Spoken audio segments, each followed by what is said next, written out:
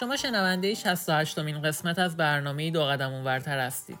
در آستانه انتخابات ریاست جمهوری ترکیه، نگاهی خواهیم داشت به وعده‌های انتخاباتی نامزدها و تاثیر اون بر زندگی پناهجویان. همچنین گفتگویی خواهیم داشت با علیرضا، مرد همجنسگرای پناهجو ساکن در این کشور.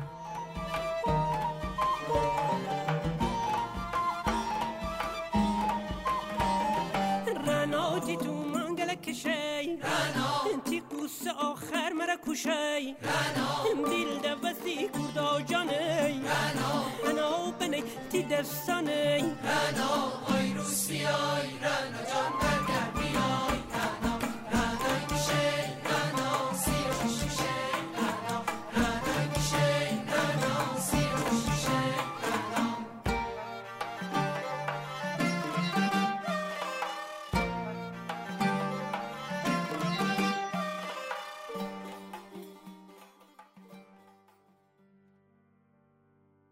تا انتخابات ریاست جمهوری در ترکیه چیزی نمونده و چشم‌ها در انتظار دیدن نتیجه اونه. دو کاندیدای انتخابات، یکی کمال قلیچداروغلو، نامزد مخالف اردوغان از حزب جمهوری خلق یا جمعه و دیگری رجب طیب اردوغان، رئیس جمهوری فعلی از حزب آک پارتی، هر دو با وعده‌های جنجالی خودشون در صدر خبرها هستند. قلیچداروغلو با وعده‌های ضد مهاجرتی خودش تونسته تا در میان گروه‌های افراطی ضد مهاجر جایگاه ویژه‌ای پیدا بکنه. او وعده داده تا در صورت پیروزی در انتخابات جلوی ورود مهاجران به ترکیه رو بگیره و پناهجویان افغانستانی و سوریه‌ای آواره از جنگ رو به کشورشون بازگردونه.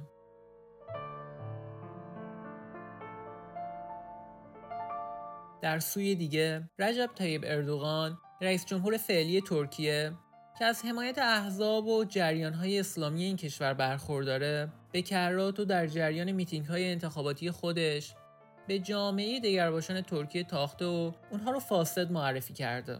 اردوغان در صحبت‌هایی که داشته همواره جامعه رنگین کمانی رو افرادی دونسته که در ضدیت با ارزش‌های خانواده قرار دارن. اونها رو افرادی با تفکرات مخرب معرفی کرده و مسبب ویرانی جامعه دونسته.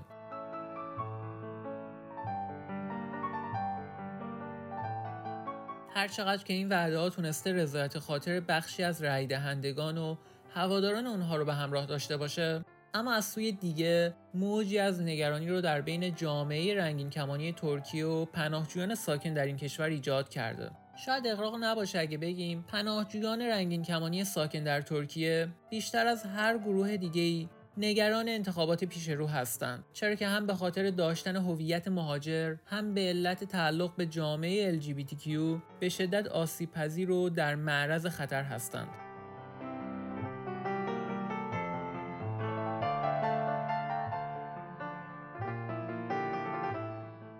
این خطرات در کنار بحران اقتصادی، تورم بالا و کندی انتقال پناهجویان به کشور امن باعث شده تا پناهجویان LGBT در بلا تکلیفی روزگار بگذرونند و خوشبینی اندکی نسبت به روزهای پیش رو داشته باشند.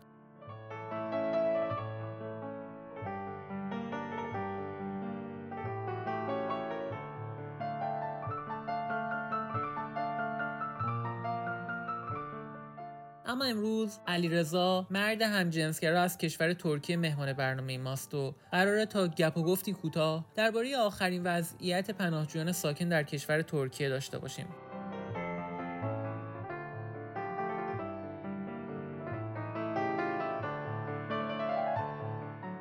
علیرضا جان سلام، خیلی خوش اومدی به برنامه دوقدم اونورتر. سلام علی جون، ممنونم بابت دعوتت به برنامه خوبتون. خیلی خیلی خوشحالم که میهمان برنامه تو هستم عزیزم. علیرضا هستم، 36 سال سن دارم. سال 2017 من مهاجرت کردم به ترکیه و تقریبا 6 سالی میشه که ترکیه من پناهنده هستم علی جون.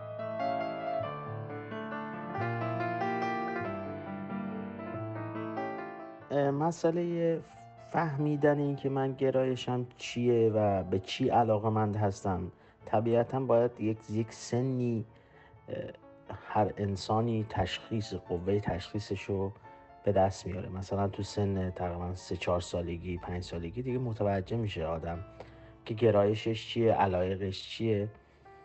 واقعیتش ببین، من اولین حسی که داشتم نسبت به همسایه ما بود که هنوزه واقعا بعد از این همه سال من عاشقانه دوستش دارم و از همون زمان کودکی علاقه من شدید بود نسبت بهش و ما یه ارتباطاتی با هم دیگه داشتیم و در کنارش حالا اقوام دیگه بودن، دوستان دیگه بودن که باز این علایق نسبت به من بود. حالا نمیدونم به خاطر اینکه حالا چه انرژی داشتم، حالا چی بود، چه جذبه‌ای داشتم که حالا بچه‌هایی که حالا همسن سال ما بودیم تو دوران کودکی به من علاقه‌مند بودن و این حس از همون دوران، فکر کنم اشتباه نکنم قبل دبستان بود، پیش دبستانی بود که این حس به وجود اومد. یعنی واقعا عاشقانه پسرها رو دوست داشتم.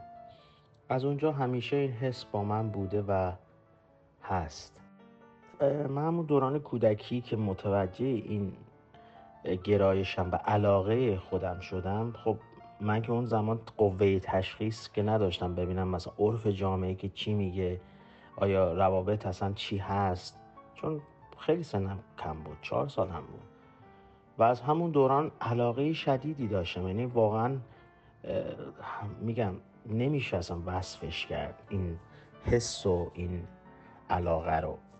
به خاطر همین در خودم هیچ وقت تا الان هیچ وقت نه سرکوب کردم خودمو، نه اینکه بعضی موقع بشینم بگم که چرا من این هستم. نه، من یه علاقه‌ای دارم و این علاقه رو دوست دارم. این علاقه به نظر من ژنیه، یعنی خدا به من داده و دلیلی هم نداره که من بخوام با این قضیه بجنگم.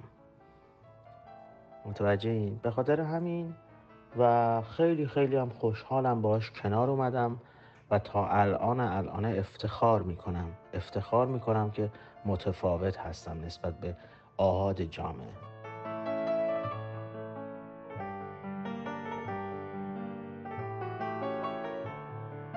آیا تا به حال تلاش کردی تا برای خانواده هم آشکارسازی کنیم؟ این در کودکی به نظر من خانواده من یه نشانه‌های از من دیدن، چون من عاشق رقص بودم، عاشق موسیقی بودم. مثل دخترها دوست داشتم همیشه برقصم، مثلا نمیرفتم فوتبال بازی کنم و دوست داشتم رقص همیشه، یعنی رقاص خیلی خوب بودم، حالا تو کودکی البته. و این فکر کنم خانواده تا حدودی نشانه ها رو فهمیدن که چرا من مثل بقیه پسرها نمیتونم چیز بشم. من همیشه مثلا کارهای دخترانه دوست داشتم، مثلا دوستایی که مثلا باشون هم صحبت بودم دختر بودن، ولی دوستایی که عاشقانه دوستشون داشتم می‌خواستم رابطه ایجاد بشه، حس جنسی با پسر بوده. این از کودکی و همین الان هم همین وجود داره. یعنی من با دوستایی که حالا دختر هستن واقعا انگار احساس میکنم هم جنس خودم هستن و خانواده متوجه این قضیه نمیشه. خب آدم بزرگ که میشه، خب بر اساس جامعه‌ای که ما داریم متاسفانه همیشه باید کتمان کنیم علایق خودمون و سلایق خودمون، مخصوصا گرایش جنسی که بسیار بسیار تو ایران توی اون دورانی که حالا ما کودک بودیم بسیار خطرناک بود. اگر خانواده میفهمید که چنین مسئله‌ای برای کودکش وجود داره. ولی خب این کتمان وجود داشت و روابط وجود داشت بدون اینکه کسی بدونه، بیشتر شخصی بود دیگه، روابط شخصی بود، تا اینکه تو سال 2000 اواخر 2016 که یه اتفاقی افتاد و ما مجبور شدیم که کشور رو ترک کنیم و به ترکیه بیاییم. از اون زمان دیگه خانواده متاسفانه حمایت نکردن و باعث شرمندگیشون شدم مثلا. ولی خب این مسئله وجود داره، ولی برای من زیاد مهم نیست. من مهم اینه که خودم لذت ببرم از زندگیم و کاری که دوست دارم رو انجام بدم.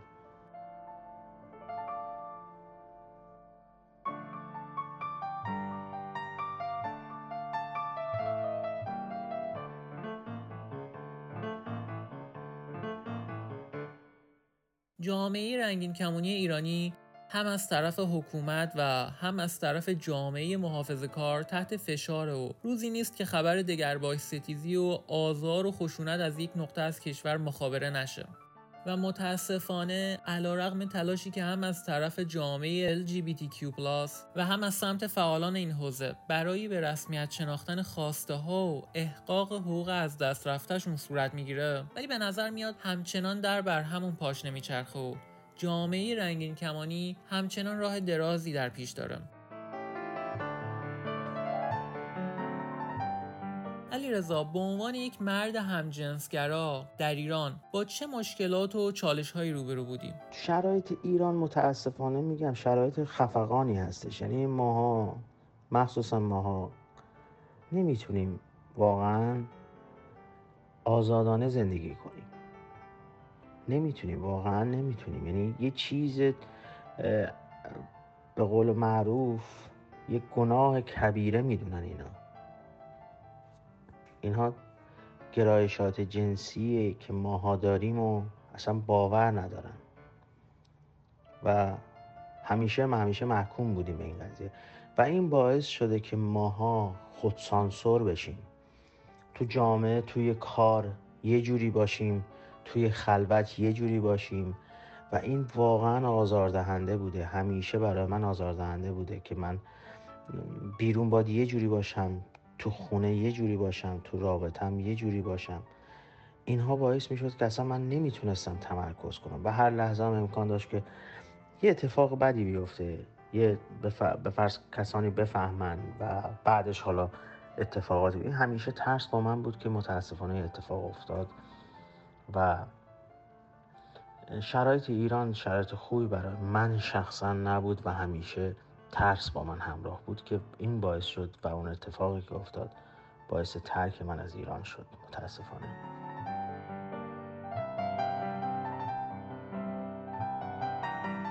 چطور شد که ترکیه رو برای درخواست پناهندگی انتخاب کردی؟ ایران متاسفانه پاسپورتی که ما داریم هیچ جا نمیتونیم بریم به جز ترکیه. بعد اتفاقی هم که برای من افتاد ضربت عجلی بوده. یعنی من هیچ فرصتی حتی فکر کردن حتی نداشتم. فقط تنها راهی که میتونستم این بود که سریع بگیرم برم از ایران. بهترین جا هم که حالا مثلا اینجا سازمان ملل مستقر هستش و حمایت میکنه ترکیه بود. حالا دوستانی هم داشتیم که کمک کردن، دستشون درد نکنه. اوایل به ما گفتن چه کار کنیم چه کار نکنیم. دلگرمی بود که دوستایی اینجا داشتم که سالیان سال با هم دیگه هنوز دوستیم و یه عده‌شون رفتن کشور سوم و ماها هنوز موندیم اینجا. به خاطر همین تنها راهی که ما داشتیم، نزدیکترین راه، راحتترین راه و امن‌ترین راهی که بود ترکیه بود.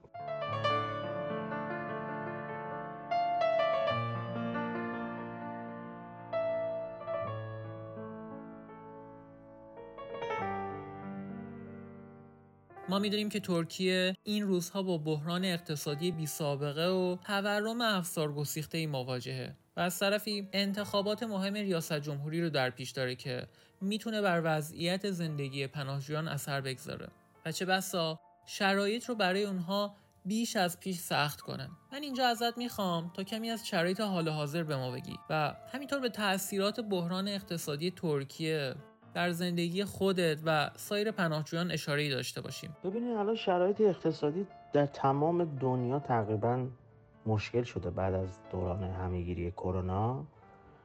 حالا ترکیه هم مستثنا نبود از این قضیه.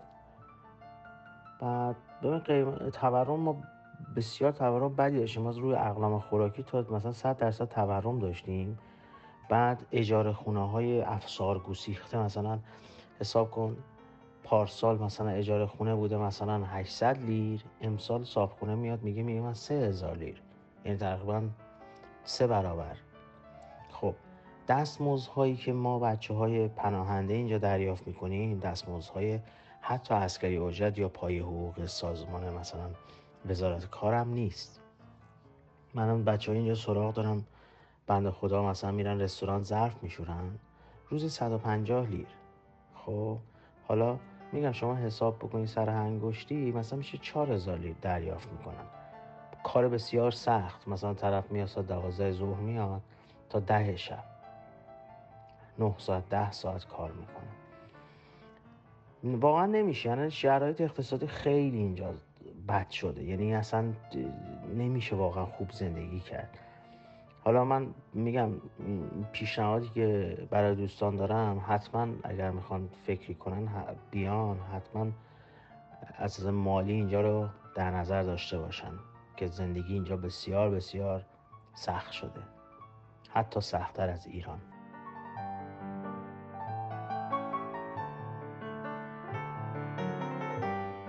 دو موردی که پناهجویان خیلی از اون گله دارن، یکی این که حق کار در کشور ترکیه رو ندارن و دوم این که این کشور بیمه درمانی رو برای بسیاری از افراد قطع کرده و جز در مواردی خاص افراد دسترسی به بیمه درمانی هم ندارن و خب همین باعث شده تا پناهجویان حتی برای موارد پیش پا افتاده‌ای مثل یک سرماخوردگی ساده هم هزینه‌های گزافی رو متحمل بشن.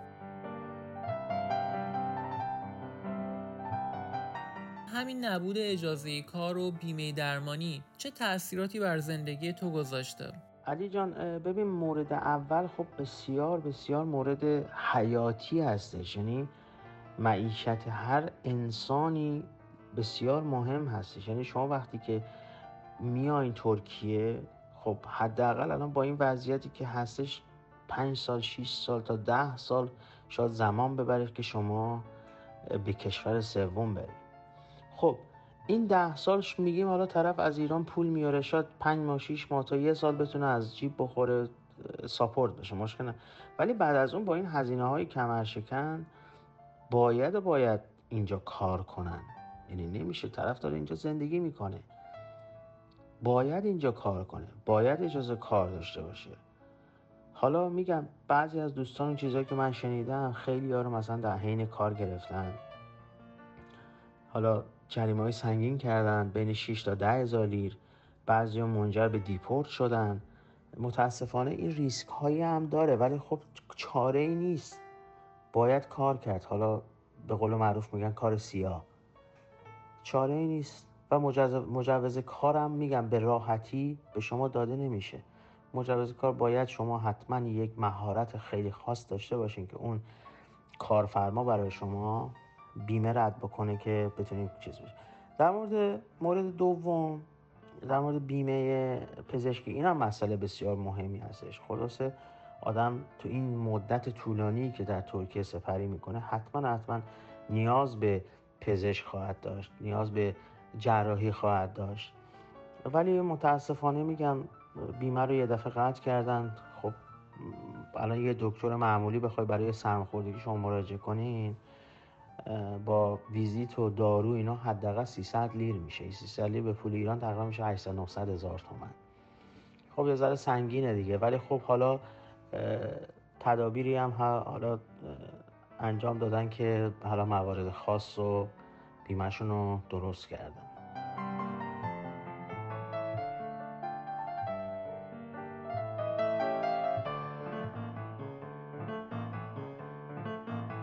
ما میدونیم که از سال 2018 UNHCR یا آژانس پناهندگان سازمان ملل اداره برخی از امور رو به سازمان مهاجرت ترکیه محول کرد و از اون زمان به بعد ثبت نام و بررسی پرونده متقاضیان پناهجویی در این کشور تماما توسط این نهاد صورت میگیره. میخوام بدونم آیا انتقال وظایف تأثیری بر ارائه خدمات به پناهجویان و سرعت رسیدگی به پرونده ها داشته؟ و اینکه به طور کل آیا از عملکرد این اداره راضی هستی یا نه؟ شهری که من هستم، اداره مهاجرت برخورد خوبی داره. اصلا ما زیاد با اداره مهاجرت کاری نداریم، ما داریم زندگی خودمون رو میکنیم. بعد اینجا ما اصلا اثر انگشتی چیزی هم نمیدیم، مثلا سالی یه بار میریم کیمنیکمون رو عوض میکنیم، همین در حد 1 ساعت. به خاطر همین از 2018 که شما فرمودین کارا افتاده به عهده سازمان اداره مهاجرت، ببینید یه عده خب بچه‌هایی که بعد از 2018 تشریف آوردن ترکیه، خب کاراشون رو اداره مهاجرت انجام میده. حالا بعضی مصاحبه زود گرفتن، بعضی نگرفتن، بعضی ردی گرفتن. شما اینجوری که حالا میدونم اکثرشون از اداره مهاجرت ردی میگیرن و انتها به ترک خاک منجر میشه. متاسفانه چیزایی که من شنیدم. ولی ماهایی که مثلا 2017 2016 یا قبلش اومدیم، ما مصاحبه UN شدیم و قبولی UN داریم. حالا این وسط این انتقال وظایف از سازمان ملل به سازمان اداره مهاجرت یک سردرگمی اداری به وجود آورده که اصلا خودشونم تقریبا نمیدونن که چی کار باید بکنن. به سازمان ملل زنگ میزنیم میگن شما قبولین، تو بخش کشوری هستین فلان. به اداره مهاجرت زنگ میزنیم میگن که شما باید کشوری بگیریم، ما از شما مصاحبه کنیم، به شما برگ خروج بدیم. متوجه چی میگم؟ این سردرگمی هنوز هست. من نمیدونم چرا این اتفاق اصلا افتاد که سازمان ملل وظایفشو انتقال داد به اداره مهاجرت و این باعث شده که اصلا یه ذره کارا به نظر من کند بشه، یه ذره کارا اصلا پیچیده بشه. خیلی از بچه‌ها که واقعا خطر هستن، در کیس خطر هستن، ردی از اداره مهاجرت بگیرن و این براشون خطرناک هستش. متاسفانه به نظر من این سردرگمی در کارهای اداری اداره مهاجرت کاملا مشهوده.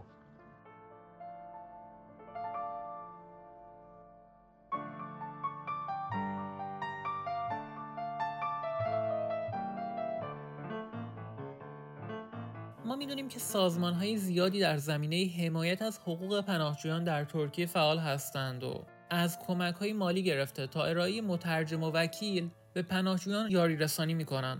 هرچند که نظرها پیرامون عملکرد این سازمان‌ها بسیار متفاوته. عده‌ای از پناهجویان راضی هستند و عده‌ای هم نقدهای جدی به عملکرد اونها وارد می‌دونن. میخوام نظر تو رو در این زمینه بدونم. آیا این سازمان‌ها عملکرد قابل قبولی از خودشون ارائه دادند؟ سازمان‌ها و NGO هایی که حالا شما فرمودین، اینها اینجا فعالن، شعبه دارن حالا اکثر شهرها و ببین تنها کاری که میتونن بکنن، حالا ما هم انتظاری از این NGO ها نداریم چون این NGO ها اصلا وظیفه‌ای که دارن اصلا چیز دیگه ایه. ما انتظاری که مثلا اکثر پناهنده ها داریم اینه که به ما زودتر کشور بدن که ما ترکیه رو ترک بکنیم. یعنی تنها خواسته همه ماها اینه. ولی این NGO ها بیشتر برای چجوری بگم کارگاه های آموزشی میذارن برای مثلا کسایی که حالا نیاز مشاوره دارن بیان مشاوره بدن، جلساتی برگزار میکنن. اینا بیشتر برای التیام بخشیدن به شرایط کنونی پناهنده ها هستش. حالا اگر کمک هزینه مالی حالا اگر واجد شرایط باشن براشون مهیا میکنن. عرضم به حضور شما که چیز بهداشتی بخوان، مثلا وسایل پیشگیری مثل کاندوم اینا مثلا براشون به صورت رایگان در اختیارشون میذارن. بیشتر وظایف اینجوری دارن. حالا شاید در مواقعی که مثلا یه پناهجو یا پناهنده در خطر چیزی بیفته، حتما وکلایی رو به ما گفتن داریم.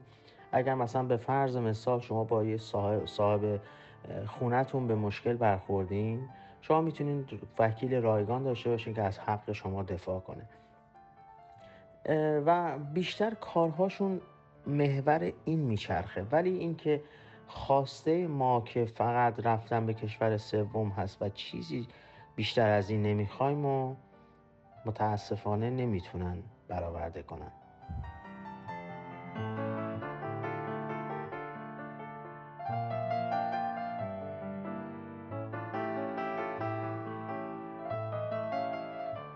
علیرضا جون، شاید خیلی از کسانی که الان صدای ما رو میشنوند بنا به دلایلی تصمیم داشته باشند تا به ترکیه مهاجرت کنند و یا اینکه در این کشور درخواست پناهندگی بدن.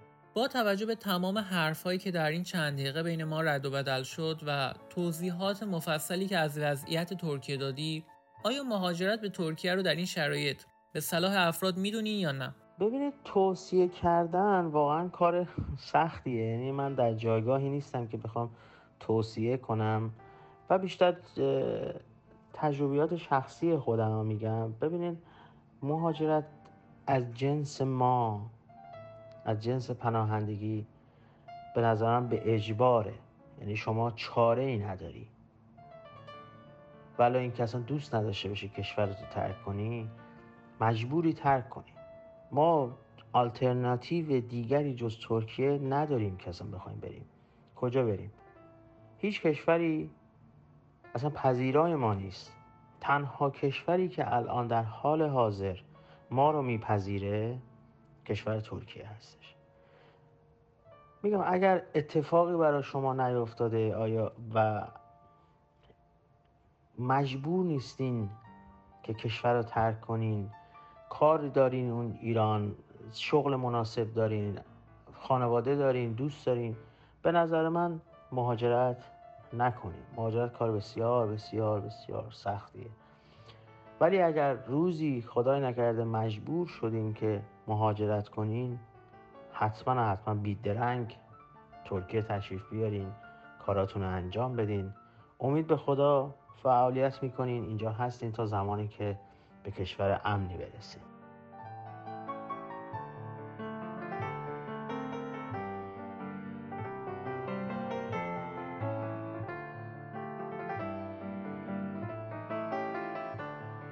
علیرضا، خیلی ممنونم ازت که وقتت رو در اختیار ما گذاشتی و مهمون رادیو رنگین کمان شدیم. در این دقایق پایانی اگر صحبتی با شنوندگان برنامه، با جامعه رنگین کمانی داری، خوشحال میشیم که بشنویم. علی جون ممنونم به خاطر این برنامه خوبت، به خاطر اینکه منو دعوت کردی، قابل دونستی که بتونم با بچه‌های LGBTQ+ یه صحبتی داشته باشم، تجربیات خودم رو در میون بذارم که امیدوارم به کمکشون بیاد این تجربیات. و واقعا ازت ممنونم که حمایت میکنین، بچه‌ها رو اطلاع رسانی میکنین، درد دل میکنین. اینا خودش تسکینیه بر دردهایی که ماها سالیان سال داریم تحمل میکنیم.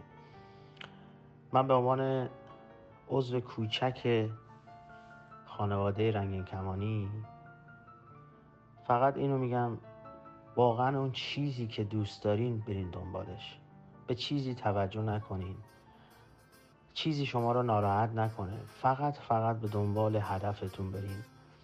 هر کاری دوست دارین انجام بدین و ناامید نشین، اصلا ناامید نشین و روزی خواهد رسید که ما همه در کنار هم آزادانه زندگی کنیم.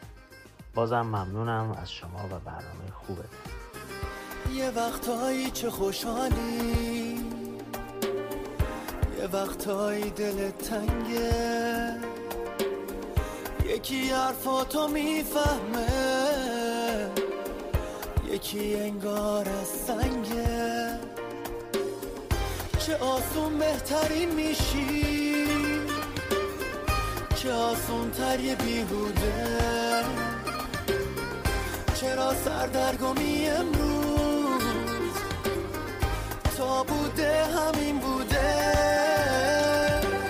واسه دلتنگیای تو یکی با گریه بیداره، یکی چشماشو میبنده میره و تنهات میذاره. با این که خسته ای شاید از این دنیای پر از سختی، یه احساسی بهت میگه چه بی اندازه خوشبختی. به پایان 68مین قسمت از برنامه دوقدم اونورتر رسیدیم.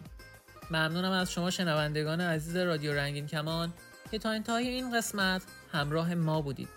یادآوری میکنم که شما میتونید برنامه‌های رادیو رنگین کمان رو علاوه بر صفحه اینستاگرام، در کانال تلگرام، ساندکلود و آیتیونز هم بشنوید. همچنین برنامه‌های رادیو رنگین کمان هر شب از ساعت 21 به وقت ایران و 22 به وقت افغانستان از طریق موج کوتاه رادیویی 41 متر فرکانس 76 پخش میشه.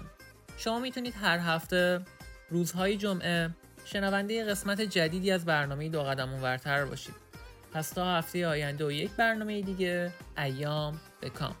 واسه دلتنگیای تو یکی با گریه بیداره، یکی چشماشو میبنده میره و تنهات میذاره.